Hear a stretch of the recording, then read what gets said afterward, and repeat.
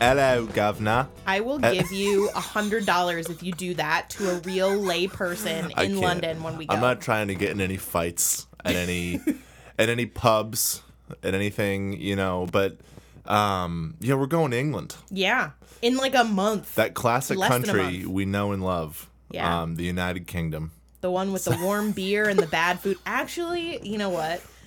My favorite type of beer in the whole world is British beer. Just some like warm, tasteless thing you get in like it a is basement. not tasteless. Some Excuse you. Basement with like I'm like. If I had hackles, they would be rising right now. I'm so angry at you, even just man. for saying that. Maybe we can like watch a football match. Yes. Are they called? Is that's what they call them, right? Yes. And if you want to be real slick about it, you can call it footy. Do you think we have any British listeners? Yeah, we do. Do we? Actually, yeah. Maybe we're like, we'll have to develop a little bit of a We have across the pond following, which is good because we're like a loon, Yeah. Like sit on, They don't know what that is. No, not. When they're I not had very those smart. Well, loons don't live over there, That was Eric. a joke. Stop it. We're going to London next month. We're going to the London Book Fair. We're going to the London Book Fair, Mm-hmm. folks. We're very excited to be doing that. It's going to be a good time. We're going to get to see what all the most American presses send people, and most, obviously we'll get to see all the kind of the British presses. But really, the reason you and I are going is to kind of meet rights people, right? Yeah, like that's sort of foreign rights. Yeah, like the idea with this sort of conference is that it's a great place to meet other agents who can help you sell your projects into territories that you are not familiar with, right? Yeah. That's kind of a fair way to put it. Well, and like just the way that North America is our home territory, their home territories are the countries that they live in. And Great point. thank you. Well, you ate too much chocolate before this episode. I did, yeah. And so the point there is that hopefully we can sell our books that we've signed and found and refined. Yep. But in those markets, hopefully for translation, sometimes not. Yeah. Sometimes not. And this will be like this isn't really planned as one of our big topics for the day, but I assume as we kind of get ready for London, this will be something we bring up a bit more. But what's your fast take on how your categories fit or translate into like a British market? Like, do you have a sense of like, as you talk about like YA or like romance stuff, does it feel, how is it different in England, than it is here? I actually have several books with UK Yeah? publishers, specifically in science fiction and fantasy. Sure. They're very, very good at that. They're also, the thing is that the UK market, it's just smaller, but it's kind of the gateway to the rest of Europe. Yeah.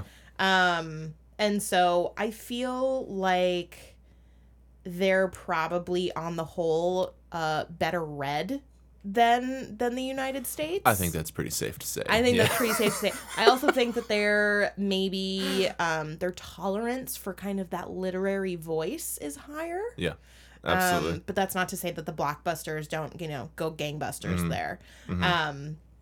So yeah, I'm actually less interested in the British territories than I am like learning what's selling in Romania. Yeah. And like Right. I have An Unkindness of Ghosts has been published in Hungarian, and I really want to talk because it's basically a novel about the like Black experience as told through like generations of colonialism and like and slavery and things like that. And it's very like, it's science fiction, but it's couched in the United States. And I am so curious about why people in Hungary like absolutely wanted to read that. And I don't know anything about it. Like maybe there is some beautiful cultural context that aligns those two interests very strongly. I don't know. That's fascinating. I think like even just talking to editors in the United States, and one thing that happens a lot for some reason, and maybe this is true in but it's definitely true in like academic style nonfiction, like history and science.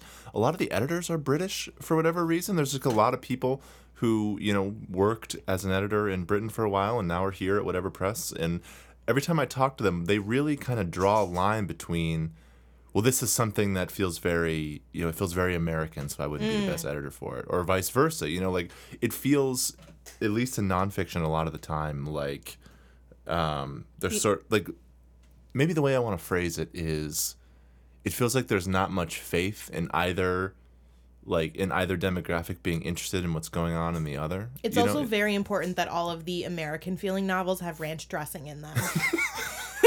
Yeah. That is our culture. That's key. It's key. Yeah, but anyway, so we'll probably, as we kind of get going, as we, we're a month out now. That's exciting, right? Yeah, we've got some good meetings planned. I know that we have a day where we're basically just going to walk the floor, which is the size of a football field, and just meet as many people as possible and talk to as many people before we drop. It'll be fun. We'll take pictures. We'll do some stuff on it. Maybe we'll do like a special episode or something. We'll try to bring you the London Book Fair to the extent that we can, dear listener. It'll be, I think, at least I will be investing in that global phone plan, so exactly. I can, so you guys won't miss out on my takes. Maybe I won't, just because I hate being connected to the internet at every possible opportunity. But you're going to be with me. I am going to be with you, so I guess that's one thing. But we should say this opening bit has gone on way too long. Welcome to this episode of Print Run. My name is Eric Kane. With me, as always, is Laura Zatz. Say hello, Laura. Hello, Laura. So, today is February, what's it, the 10th or the 11th? 11th. It's Valentine's Day week, folks. Oh my goodness. Goodness. Yes, I forgot. What are you doing for Valentine's Day? Well, my wife is a friend of the podcast. I would never reveal. Is she going to listen before the 14th? I don't know. I have no idea what episode she's on, Laura. Sometimes I'll be driving her car and she'll be like, her phone will be in the side, and I'll like turn the engine on and suddenly it'll be like my voice piping through the speakers. It's very alarming. But anyway, we're going to talk about a few different things, mostly grammar. But before we get to any of that, how about the basic rundown, huh? Yeah. So, if in case all of you are wondering, we will probably be getting a pizza and watching probably The Americans for Valentine's Day. That is my husband and I, that is our yearly tradition of watching something that is very unromantic. We started with The Sopranos, moved our way into, all the way through. You don't think, hold on. You don't think The Americans is romantic? I think it's incredibly romantic. It's romantic insofar as it's two people who are forced together and forge a very, very deep connection and have to take care of each other. That sounds romantic to me. Well, sure, but there's also, torture and pretending to be married to other people and stuff. Well, that's just the price of modern love. Whatever. Anyway, so just in case you were wondering about that, it probably won't be Hog in the Bog, though, the pizza that we're ordering. That is a good pizza. Sorry, Eric. But anyway, the Print Run important things. Yeah. It is February. We have all of our January special episodes out. We did get them out finally. We Polar did. Vortex be damned. Can I just say that we were gonna be recording a second episode tonight, but it's gonna snow a whole bunch again, and so we're sending Eric home. But we finally have a cord, so just in case we get buried, we can record digitally now. We're only doing that because that happened one time. If you're new to the show, last winter we did this thing where I came over and it was your first time you'd ever been over at the house. Yeah, no, that is actually, I think that's true. Yeah, I came over here to record, and it started snowing mid-recording. We kind of looked out and we were like, "Oh, it's fine, doesn't matter." We're on a busy street, so our street is not a good gauge for how bad the driving conditions are. Right. So we get done, we do another one of the special episodes. We do 2 in a row, and by the time I'm out there, it's a blizzard, you know what I mean? Yeah. The you get your car stuck immediately. I get in the car. I'm obviously, I don't even have a coat at this point. For whatever reason, your tactical vest. Yeah, I didn't really wear appropriate clothing for this situation because I didn't plan to get stuck in the road, which is a dumb thing to believe in Minnesota because you will get stuck at some point. But yeah, no, I drove away from your house, got stuck like within sight of it. Yeah. And then you drove a block and a half further, got stuck again. Yeah. And a bunch of people helped me out just so that I could get stuck like a few more yards from their house, which was really good. Eventually made it back here. Then we drank a bunch of bourbon and passed out. Yeah. You slept on the couch. And then but the thing is we had just moved. And so the cat was really upset, and so he just started yelling at you all night. I forgot about the cat. Yeah, the cat did yell at me all night. That was really alarming. I don't know why that was happening. I've never forgiven him though. So that's good. Anyway, so we finally got our January episodes done. Know that when we push back an episode, it is not done lightly because Eric's hell is like waking up in this house. I hate being out of my own house. I know. I actively dislike every second of it. Like every minute that I am not in my home away from the world is like bad. It's bad. I don't like coming over here. I don't like going to the store. I have good treats. You do have good treats. I will say that. Like my Monday outing to you is often the only interaction you get all week. It's very important. So our special episodes include a query show, a First Pages critique, and then a special third episode. So those three are all coming to you this month. Yep. If you would like your query or your first page critiqued, or have any other questions or have suggestions for what you want that third episode to be, send them to us. We're at printrunpodcast@gmail.com. Now I think we can actually start the episode. Yeah, so the thing that we were planning out what we were going to talk about today, and we do have like a big topic, but like you led with the question of, okay, Eric, what are you mad about this week as we figure out what we're trying to do on the show? And the thing that I'm mad about this week to start is submission fees. I'm mad about submission fees. Tell me more. This weekend, I had a minute. I recently finished a short story that I workshopped with my writing group, got it all ready, really, pleased with it, all that kind of stuff, right? And was ready to send it out to magazines. And I took some time out of this weekend to just sort of like, get it submitted to various places, do all that so I could at least, have it out the door and feel like I was, sending my work to places in a manner I was pleased with. But like half the magazines I picked, and they, you kind of make a wish list, right? Like you, obviously, when you're... The Atlantic, the Paris Review. Yeah, you pick the... Yep. I mean, you pick the ones you want to be published in, and... It's a huge number of those. We're charging, I think, like Granta, for instance, and I'm totally comfortable telling you who they are, like, because it's, they can just not do it if they don't want me to talk about them on the show. Granta was charging me $4 for a submission fee. Don't they also, like, keep reminding you throughout the year that you paid them money because they keep giving you, like, free articles? Yeah. They're like, thanks for giving us money. Here's this. It's like, you could have just taken my work. Yeah, so Granta charged me like $4. Crazy Horse, another good magazine, charged me like $3.50. I'm trying to think who else was on this list. Gulf Coast, a nice fiction magazine, charged me a few dollars. Harper's and the Paris Review both only take hard copy submissions. So that's postage and printing and all that kind of stuff. And you have to do a self-addressed envelope on the way back. Yeah, exactly. Right? So you got to put postage on that and everything. It's bad. And it just got me thinking, like, as I'm sitting there, sending I think I sent it to 8 magazines. And I paid like $20 yesterday. Yeah. And I was kind of talking about it online, and one person responded, and they were like, that's why I don't send to those places. And there it is, right? That's the whole problem right there. That's the whole game, is that these places have these policies that they claim are, to keep things going, to do whatever it is. They're very, like, they frame it as very, like, forward-thinking as a means of, like, woe is us, we're the arts, But it just keeps, I mean, this is not a new topic on... people out, yeah. This is not a new topic on the show, but it just felt particularly poignant, and it's worth beating this drum every chance you get, I think. Like, submission fees are terrible. They're really bad, and you know that they're bad because a lot of the places that you would think would charge them, like, there's no real correlation between who would, like, the New Yorker, for instance, doesn't charge a submission fee. Like, you can send them emails all the time, which of course I do. I email Deborah.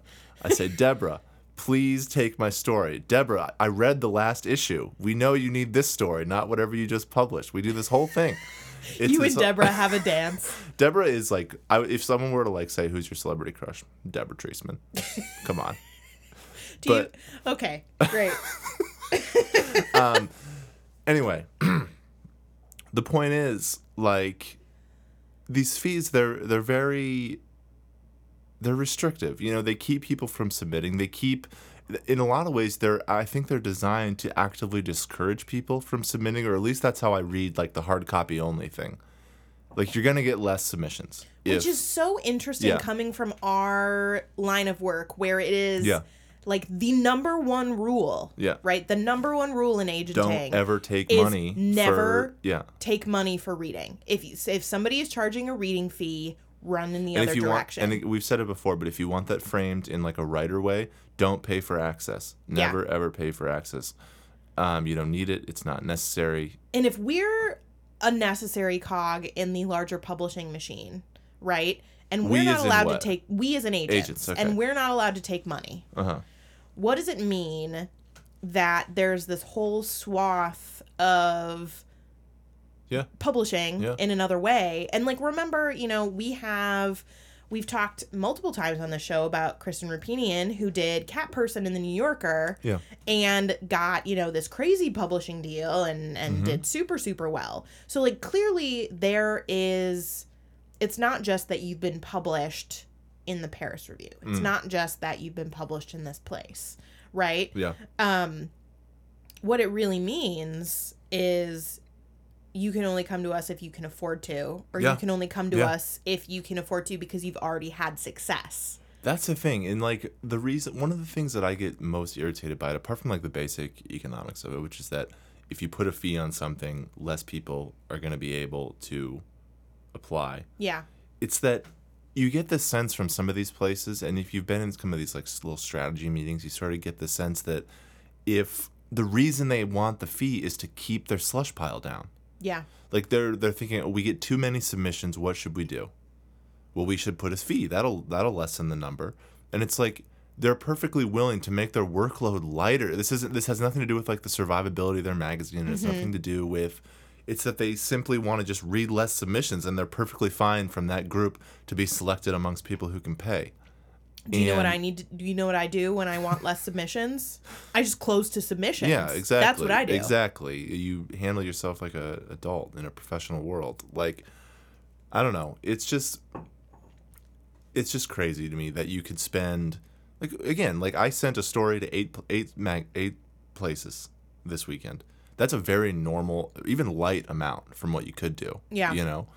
And it was a lot. And I'm someone who thankfully is comfortable right now. You know, I've got a job. I've got, you know, regular income. You know, like I can afford to send a story places. But it's crazy that is what it takes. I mean, this is art. You know what I mean? Like people who don't have means make art. That's kind of usually they make better art, to be honest. Like it's just crazy that we're at this point where that's how things are getting enforced. And I think that, again, if anyone, like, you know, name and shame these places, because reading fees, there's no reason for them. And if that's how, you see the kind of logic when, like, a small business will say, well, if we paid our employees more, we couldn't be in business. And it's like, okay, well, then you can't be in business. You know, it's the same thing here. Like, if you, like, if your survivability hinges on whether or not you're charging writers to even send you a story to look at, that you're like, you know, 1 in 100 they'll accept, you're doing this wrong, then you're not viable. You're not viable.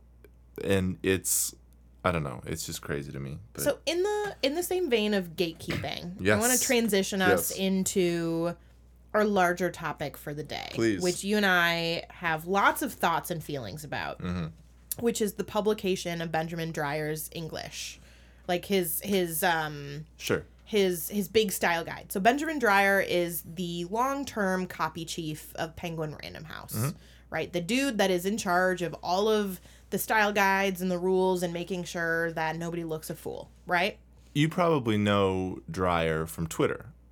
He's very, I mean, a lot of his tweets are pretty funny. He's kind of this account that, like, I don't know, he kind of does this like popular jokey copy editing shtick, right? Like he's the guy who's in Trump's replies, like correcting his grammar, that kind of crap. You know what I mean? Like it's that kind of thing. So he's kind of got this public persona as the Twitter grammar guy. So Penguin Random House published the book about how, their copy chief thinks and approaches the world. And it does something that a lot of modern style guides aim to do, which is to provide you tools and resources and guidelines to be more concise and clear. Okay? Yeah. That is ostensibly the goal. That's the goal, That's right? how it's framed as like a project. The New York Times gave him a loving review. Yeah. He made it onto the New York Times bestseller list for nonfiction. Yeah. For at least a week. I don't know if it's been out for long enough for 2 weeks to show up, or even if he'll be on it. But essentially there has been a lot of pushback, I think, as there always is when it comes to definitive grammar rules and style guides, from people saying that it is inherently classist and is a way to keep people out of kind of the upper echelons of society. Well, so let's unpack what you mean there. There's a few dots to kind of connect here, I think. And the first is that this is something that has less to do with Dreyer and more to do with just kind of grammar as a concept, with the way we sort of enforce it, the way we sort of view it as proper and not. And you can kind of see where we're going with this, even as I frame it that way, is that, when we kind of start enforcing rules about how the proper way to speak is, and we give certain types of people the leeway and power to enforce those rules, you can end up in places where, one part of the population is able to exert power over the other, or they're able to kind of use it as a signifier, right? Like you can speak proper, quote unquote, English, you know, and use it as a means of distinguishing yourself from, whatever it is you're trying to do, whether they're less educated, whether they're, less, wealthy, whatever, any of these things that you're trying to different, you can use grammar as a means of sorting in a way that can be problematic. Think about My Fair Lady.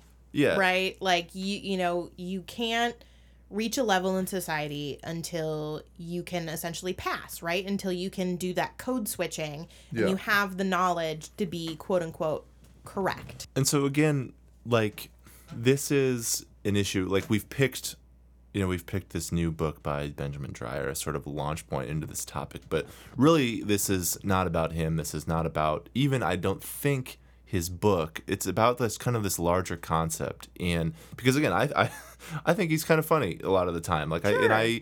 Obviously he's very good at, like, this is not meant to be, and I think that he would probably agree with most of the things we're talking about here, so, but like, there's this review that The Nation wrote of his book. It's called A Style Guide for the 1%, and it's by an author named Kyle Paletta. And there's a paragraph in here that I want to read, and I kind of want to get your thoughts on it. Ultimately, Dreyer's English is a literary curiosity, more a coffee table conversation starter than a style guide, which means that Dreyer writes for a self-selecting audience. When he illustrates the way that incorrect usage is permitted to suitably famous authors, with an anecdote about working with Richard Russo, his goal is to elicit a knowing smile, not make the reader's writing cleaner, clearer, or more efficient, which is the subtitle of the book. Right. And I think there's an interesting point there, which is that so often it just kind of gets at this idea again of grammar being a tool of power. Yeah. And I just think, I think I've told this story on Twitter before, but, I used to work at Oxford University Press, and it was home of the OED, right? The exactly. Oxford English Dictionary. It's obviously a company that takes grammar pretty seriously. You know what I mean? Like, it's a company that takes language really seriously. It's one that has built a brand out of being the people with the dictionary. Yeah. And I remember one time that we got this. Maybe I was like, on the internet somewhere, really working hard on my job, but I saw some quote that referred to the OED, the Oxford English Dictionary, as I believe it was the custodian of the English language, they called it. Mm-hmm. And I was, younger, and I thought, okay, well, that's kind of like a nice thing to say about our product. I'll send this up to the dictionary person, the person who runs, the department. Maybe they can use it for publicity. Maybe they can put it on a press release or something, whatever. And so I sent it up. I got a really interesting response from the head of dictionaries. Uh-huh. And she basically said, kind of what we're going to get into here, which is that if you start deciding, or if you start naming, in this case, custodians of language, if you start saying and I've seen, articles that call, Dreyer like a guardian of English, and he refers to himself, in this book as a priest, as someone who's kind of protecting a faith. If you start referring to a certain way of speaking as like protection, you can get into a space where you can other people pretty fast, and you can start to create a way where, alternate dialects, alternate, pronunciations, spellings, grammar especially, certain types of vernacular, those can come to be viewed as lesser or unequal. And, what this woman, who ran the dictionaries department had kind of tapped into was like, that's not a place you want to be, especially as she did and as Dreyer certainly does, if you care about English. Right. Like English, I think, and this is probably true of any language, like it's breathable, there's so many ways you can kind of speak it. There's so many ways the grammar kind of can flex and stuff that when you start enforcing things, you start enforcing a certain set of images and, power dynamics that I think everyone in this conversation is pretty well-meaning. It's like you can kind of get into territory that you maybe don't want to be in, Yeah, I think so. When I hear about, the grammar wars in English, which, to be clear, like we speak a language that is stolen and like knit together from basically all of the languages, right? Like all of the Indo-European and, sure, Germanic, et cetera, right? France, interestingly enough, like the French language in France has a moderating force that decides what is correct and what is not. It is a moderating usage, from the government. Yeah.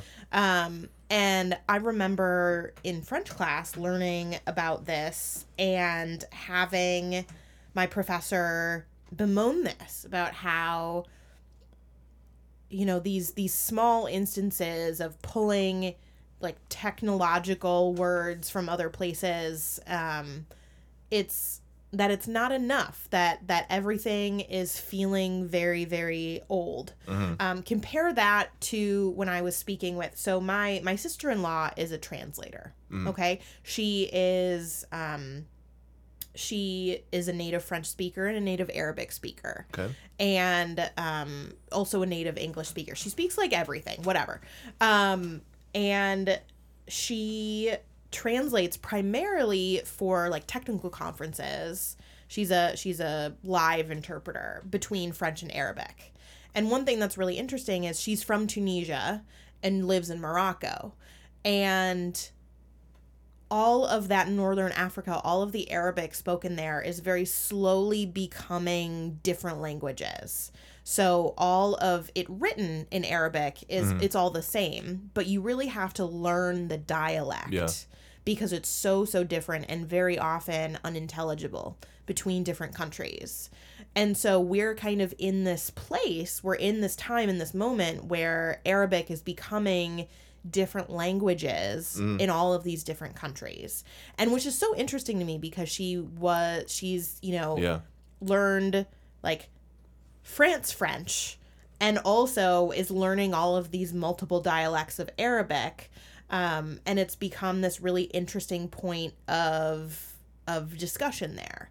Compare that with English, right? And I don't fault Dreyer one little bit. I don't really fault him for much of this. Well, no, for having these arbitrary rules, because that is literally his job. Like, his job is to make sure that the largest publishing company in the United States is consistent and clear, and that, like, it's his job to work with all of these other copy editors and making sure that the work that they do is replicable and consistent mainly, right? And I think that's vital, by the way. Like, this is not to say that there should, like, this idea of, like, grammar conventions, or especially with in-house style guides, especially with regard to, like, how a press handles grammar in-house. Yeah. that's, I think, really important, and it's honestly a lost art in a lot of ways. And so, his work especially, I think, is really good. And to be clear, Dreyer's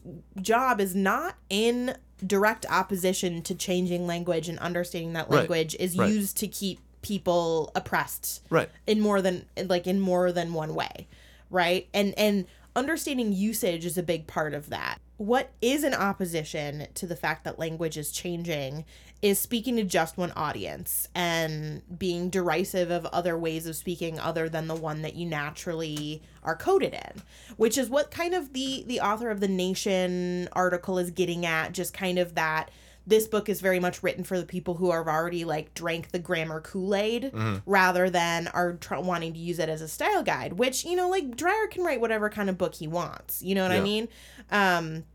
But I think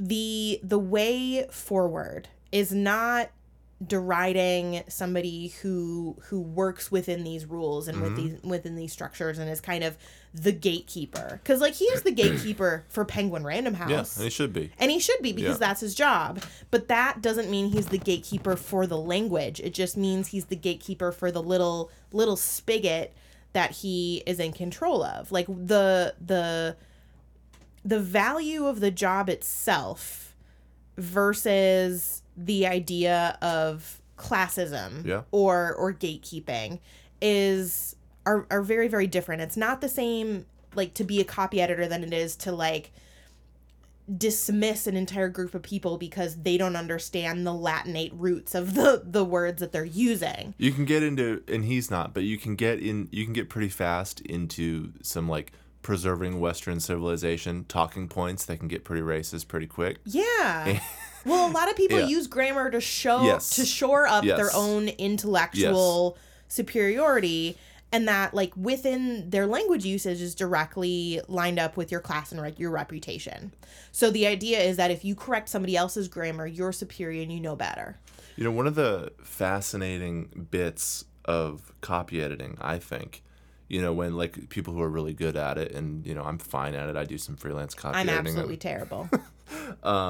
But there are creative decisions that get made. If someone turns in a book, if someone turned a book into Random House, and this happens a lot, I assume, that intentionally does not adhere to what you would call, Chicago Manual of Style English.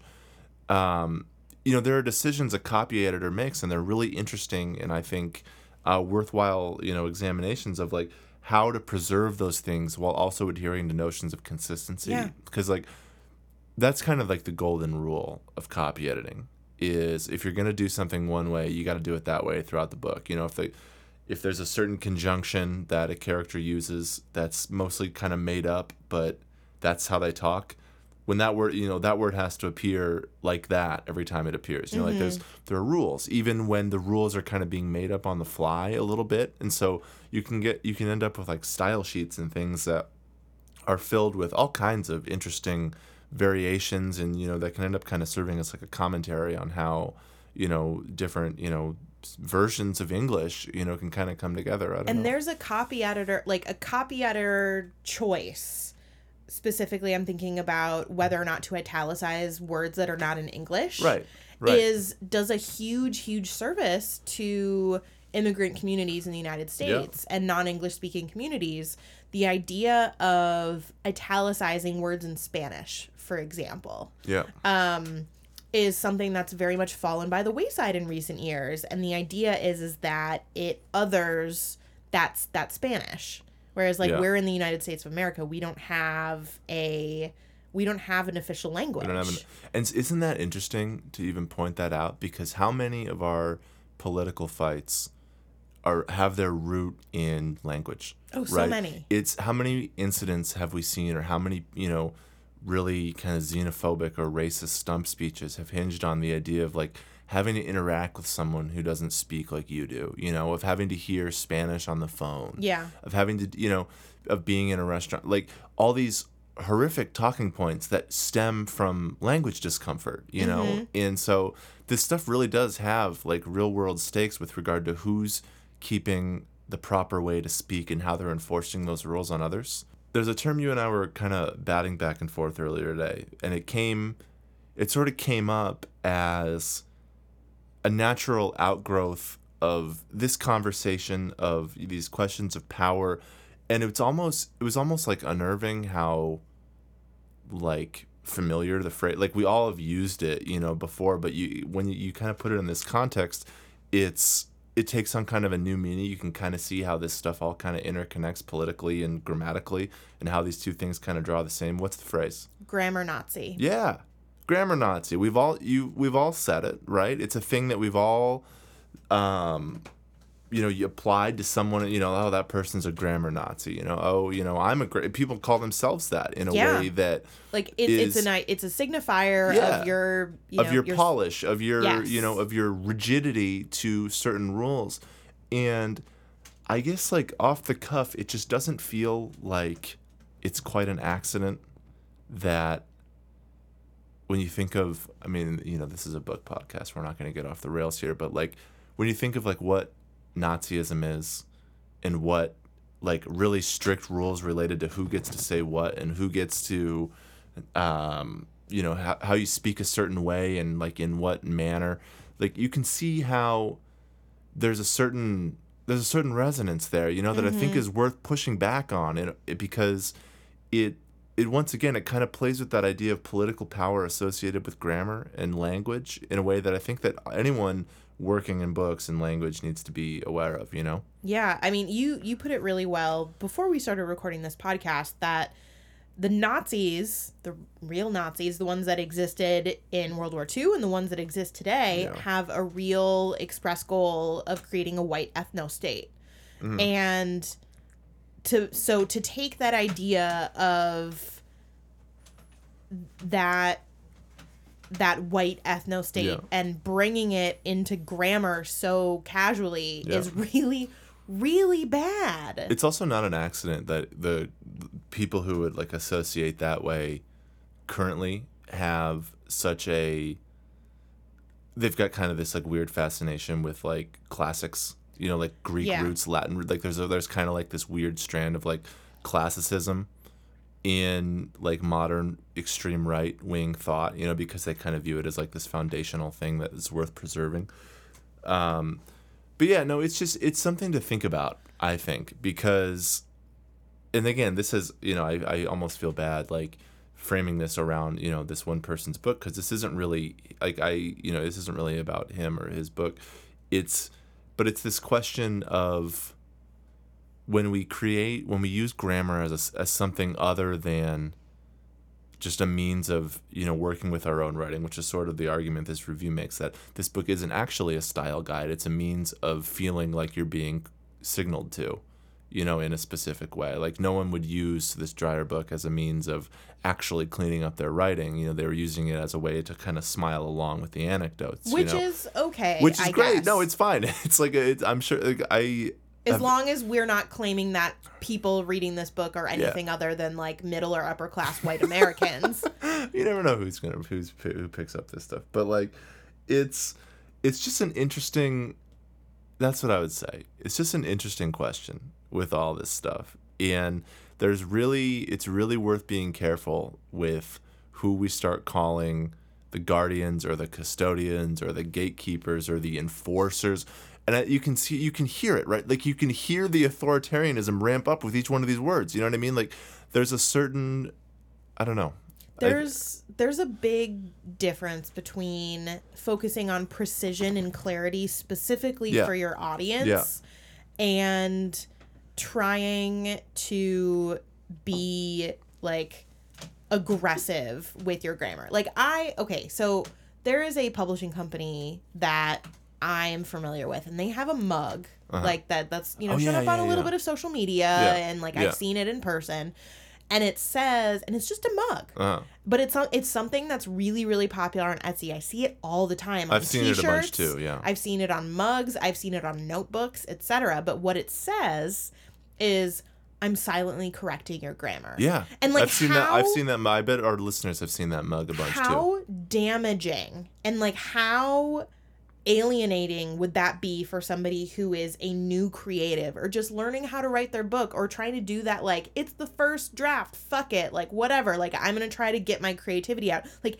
how damaging is that for or coming an expert, from a new language or something? Right. Yeah. Like, how horrible is that from an expert in this business to be saying, I'm silently correcting you?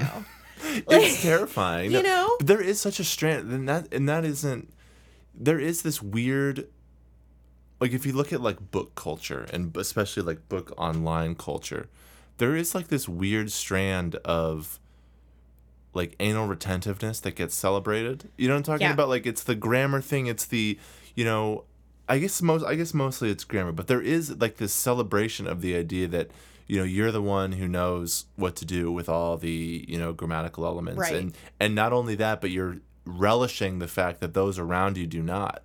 It's just another way to, like, it makes you feel good as an individual, but what it's really doing is it's just reinforcing white superiority. It's just interesting. Yeah. It's, I don't know. I think that it's just one of those things where I think every example we've talked about today, whether it's this book, whether it's that mug, whether it's all these things, they all sort of come from, I think, good places. Truly I do. I think that all of this stuff is kind of designed to be very celebratory of writing culture and being interested in precision is a good thing. Exactly. But so I would happily take this conversation up with any of these parties and just say, like, let's talk about how, you know, these things can be used, you know, as not a means of exclusion, not a means of, like, you know, the anecdote you say, like, you know, that mug, like, it's just, and you know, it's not even the mug as much as the sentiment, you know what I mean? Like, it's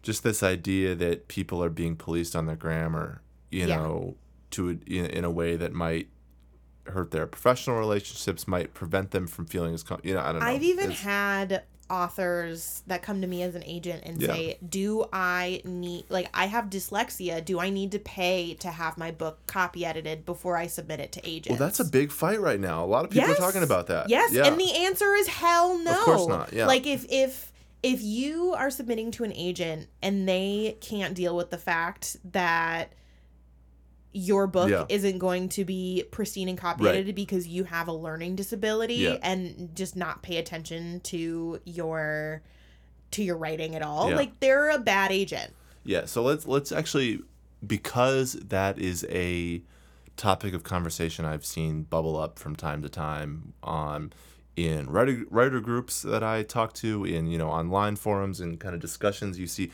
you know, I think I've seen a few agents kind of tweet about line editing and stuff before.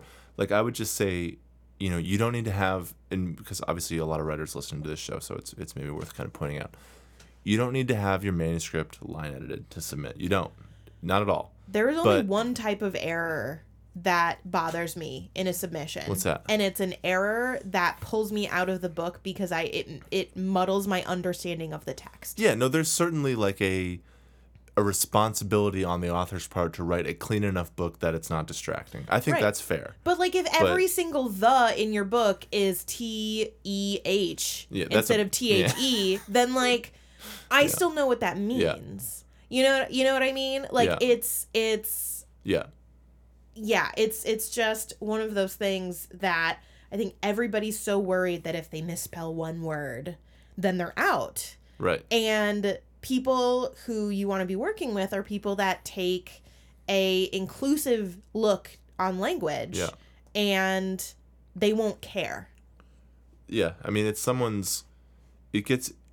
going back to, we've kind of free-ranged all over the place, which I think is good, but going back to, like, the submission fee thing that I was talking about up front, like, it's expensive to hire a freelance line editor for your book. You know, like, that cannot be an expectation for people to do that. And so it should be fine. Like, you know, there's someone in-house when you're getting published whose job it is. Like, you know, if you're lucky, someday Benjamin Dreyer will be, you know, copy editing your manuscript, and it'll come out looking clean and good and ready. But no, I don't think that there is an expectation, you know, query-wise, or I say query-wise as in, like, submission-wise, but, like, at that stage, you don't need to have written pristine copy.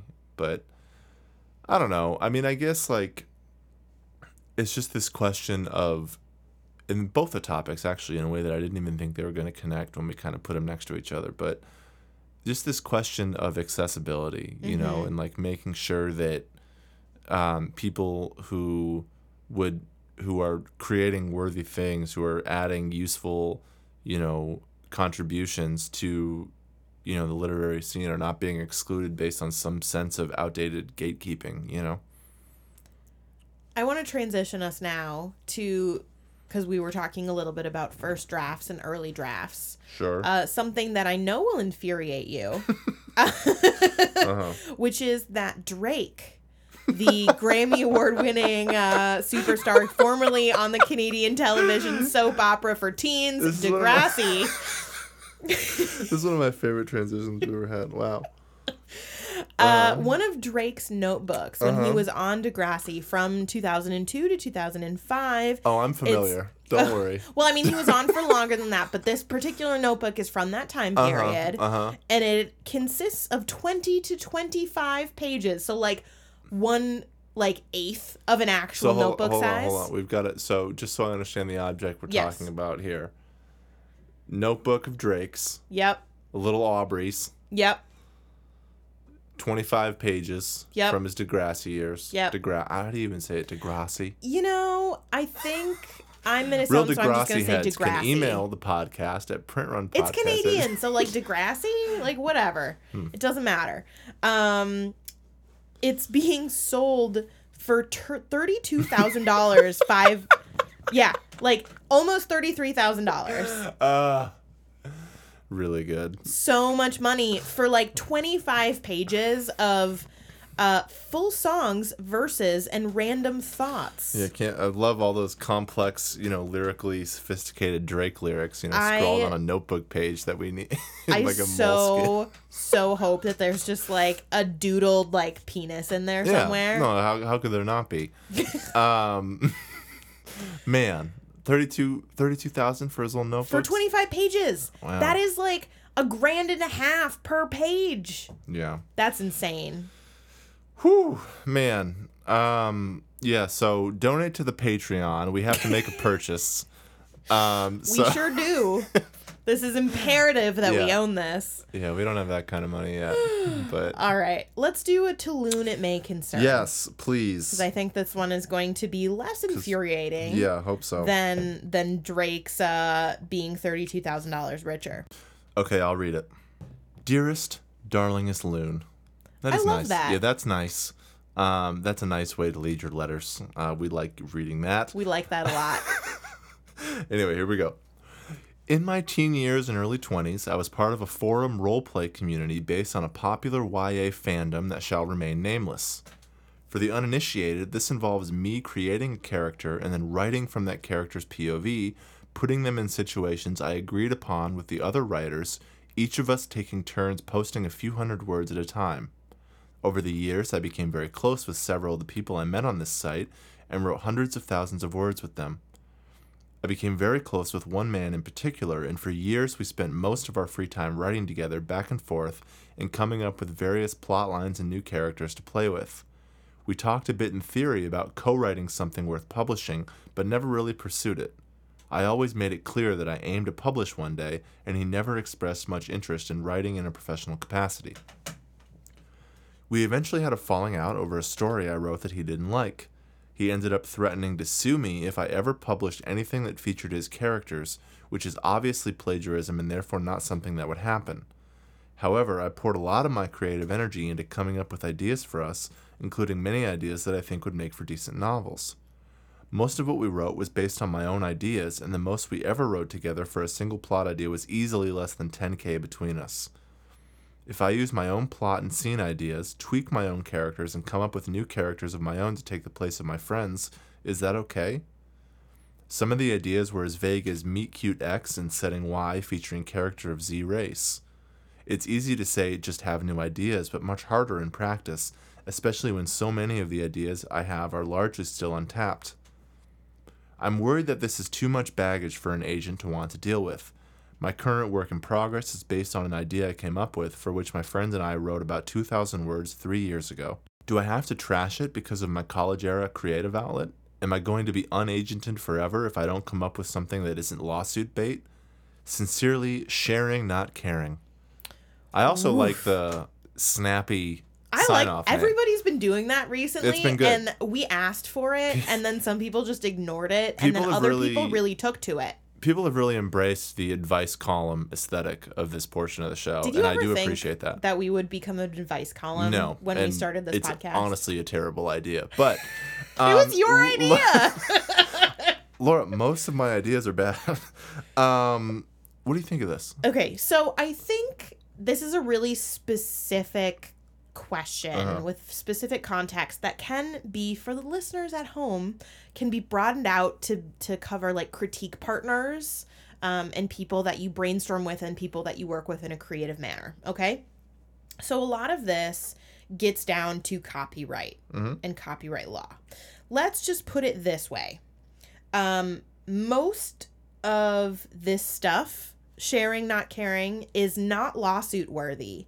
However, people can do dick moves like Eric and I have learned. Like they can file frivolous lawsuits basically just to be like nuisances and take up lots of your money. So it's a valid concern. So we're hearing you.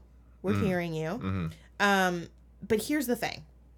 If you've been doing this over a website, you probably are doing most of this work over writing, over email. Yeah.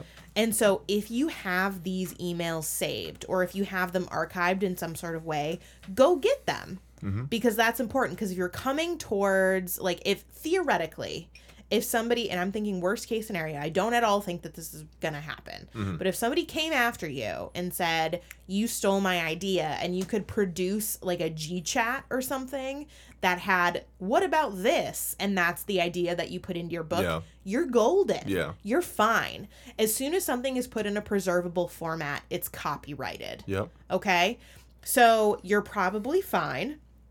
My big thing is that, like, you also can't copyright ideas. Right. In the same way that you copyright words. And so that's why I think, like, this idea of changing these placeholders and stuff, it should work fine, right? Like, that seems like that's the sort of situation where you can reduce this down to plot, like, characterless or non-specific plot archetypes in a way that wouldn't be copyrightable, Right. And you can also, like, especially if you're working in, like, YA or you're working in speculative fiction or even, like, romance, thriller, mystery, etc., you are working in a genre that is highly trope driven. Yeah. So that idea of meet cute X in setting Y featuring character Z, like, that is so vague and so based on the inner workings of this entire genre that's also not copyrightable. So, like, the big thing is that you really, really, really change the other person's contributions. Don't take any of their contributions. Keep your own, but completely rewrite them. So that 2,000 words, throw them out. I mean, don't throw them out, like, save them for record-keeping purposes. Save them for inspiration. I mean, sure. But, like, like, the thing is as long as the sentence structure, the specifics of the characters, like, all of that, if you're just getting the core of the ideas and the plots and how the characters interact, you should be fine. You should be fine. And so one of the things that I see a lot in publishing is people going, well, I ask, okay, well, do you have critique partners? Have you baited this? Have you showed it to anybody? And a lot of people, right when they're starting in this business, say, no, I'm worried about people stealing my stuff, which is not an unreasonable concern. If you spent a couple of years working on a project, it's not unreasonable, okay? Yeah. But what you need to understand is that when you send written words to somebody else, you've already copyrighted it. Okay? Yep. You also, like, you have that data, and they're, like, the same way that you can't copyright titles, you can't copyright ideas. So, like, if you're writing a romance novel about a small town baker who falls in love with a fireman, somebody else will do that. You can't sue them for copying your idea. What you can sue them for is an exact paragraph or something very, very, very close. Yeah. And there are if you have really, really specific concerns and you want to look beyond just this 3-paragraph question that you sent to us, I'd recommend going to the Authors Guild and talking to somebody there just to kind of do your due diligence. But it sounds like you're in a right spot. Yeah. And it sounds like anybody listening who are working with critique partners and that sort of thing. Like, the idea is, with critique partners, even if they're working on your book with you and they say, okay, you have a plot hole here, what about X? The implicit understanding, and you can get this in writing beforehand, is that if they give you any plot ideas specific to your story, you can use them without recrimination. Sure. And so that's not to say that all of you need to be deeply, deeply paranoid. Hopefully you're not with critique partners. No. You should be open. Like, writing doesn't need to be isolating and horrible. Eric. If you No, but so as a writer, I have critique partners. That's true. And I have these people that I share work with. And I would just say, like, if you're in a place preemptively, and obviously you do, you take these precautions because things come out of nowhere, but like, if you're in a place where you even feel that sense that maybe something is amiss or that you should want to talk about this legal stuff, maybe just find some different critique partners. Yeah. Like, it's a process that I think can steer clear of this pretty easily. And this obviously is separate from the email, we just read, but but the point is, like, if you do need specific language or something, like the Authors Guild is great for that, And it's also worth mentioning that these ideas were born out of another writer's sandbox, right? Yeah. Like, these are what essentially is a fan fiction role play community based on an existing YA property. And so this author, I'm sure, Eric, is taking their due diligence and making sure that their ideas that were born out of that fan fiction-y time has transitioned into something brand new. Yep. And so just do the same thing with these other characters. And, like, I don't know, like, maybe it's too much to ask that you didn't actually tell this person who you really are. I don't know. You probably did. But, like, maybe you didn't.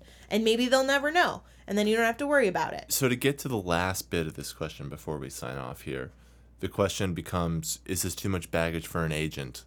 I would say no. No. This feels pretty simple. And even if it wasn't simple, like, we would figure it out, and maybe, you and I, Laura, we work at a boutique agency. We work at a very we work at an agency, and I think you and I, in our own personal list, kind of pride ourselves on really, like, trying to work with, we do the legwork, and so, like, we have a lot of one-on-one time. Yeah, exactly, like a little bit of baggage, and stuff. It doesn't really bother us as much. But I think that something like this is true of most agents. Like, this to me does not scare me. It doesn't scare me in an industry sense. Like, this is something you work through, especially if you've written something good. Then I hear that this sort of circumstances surrounding it, we figure it out. I will say that when you come to the point of signing a contract with a publisher, there is a clause in every single publishing contract that is non-negotiable that makes you have to certify that this is 100% your creative property and your work.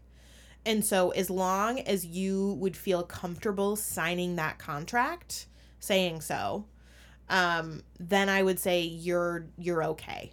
One thing that you also sign is that if anybody were to levy a lawsuit against you once, this publisher publishes this book, then you would kind of be responsible for that. So really what that means is it's not to just throw you under the bus, although it is to protect the publisher, but what it really means is that we want you to be really sure. Publishers have ways of protecting themselves, and protecting their bottom line when, like, plagiarism, for example, is brought out into the open. Yeah. Which mostly involves not publishing the book. And as long as you are in a situation where you would feel comfortable, like, entering into that legal agreement in that way, agents should be totally fine with this, like, the complicated situation you're in. And if you're really, really worried when you sign with an agent, you can talk about it with them on the call, and you can say, here are these 2,000 words, here is the book, make your own choices. Don't, like, lead with this in the query. No. Like, only this is call stuff. Like, this is minimum call stuff. Yeah. And it's it's good professional courtesy to tell an agent that this is something that's the case. Not that I think that this is an issue or a problem, but it's definitely something to, you know, get out in the open just because of honesty purposes. And, you know, feel free, like, just make sure everything's documented, put it on a saved drive, print it out, keep it in a folder. Hopefully you'll never have to look at it again. Right. Exactly. And that's it. So with that, Godspeed. Good luck on your agent search. I'm sorry that you've been all aflutter over this nonsense from this falling out a couple of years ago, but I hope it all turns out well. And I hope that your book does gangbusters. Sure will. And so we're going to leave you today with our well wishes. Eric needs to get home before it starts snowing. Is it snowing? Again. Can you see out there? Is no, it said it would start at 9 p.m. Oh, so we're okay. You'll be home by then. All right, good.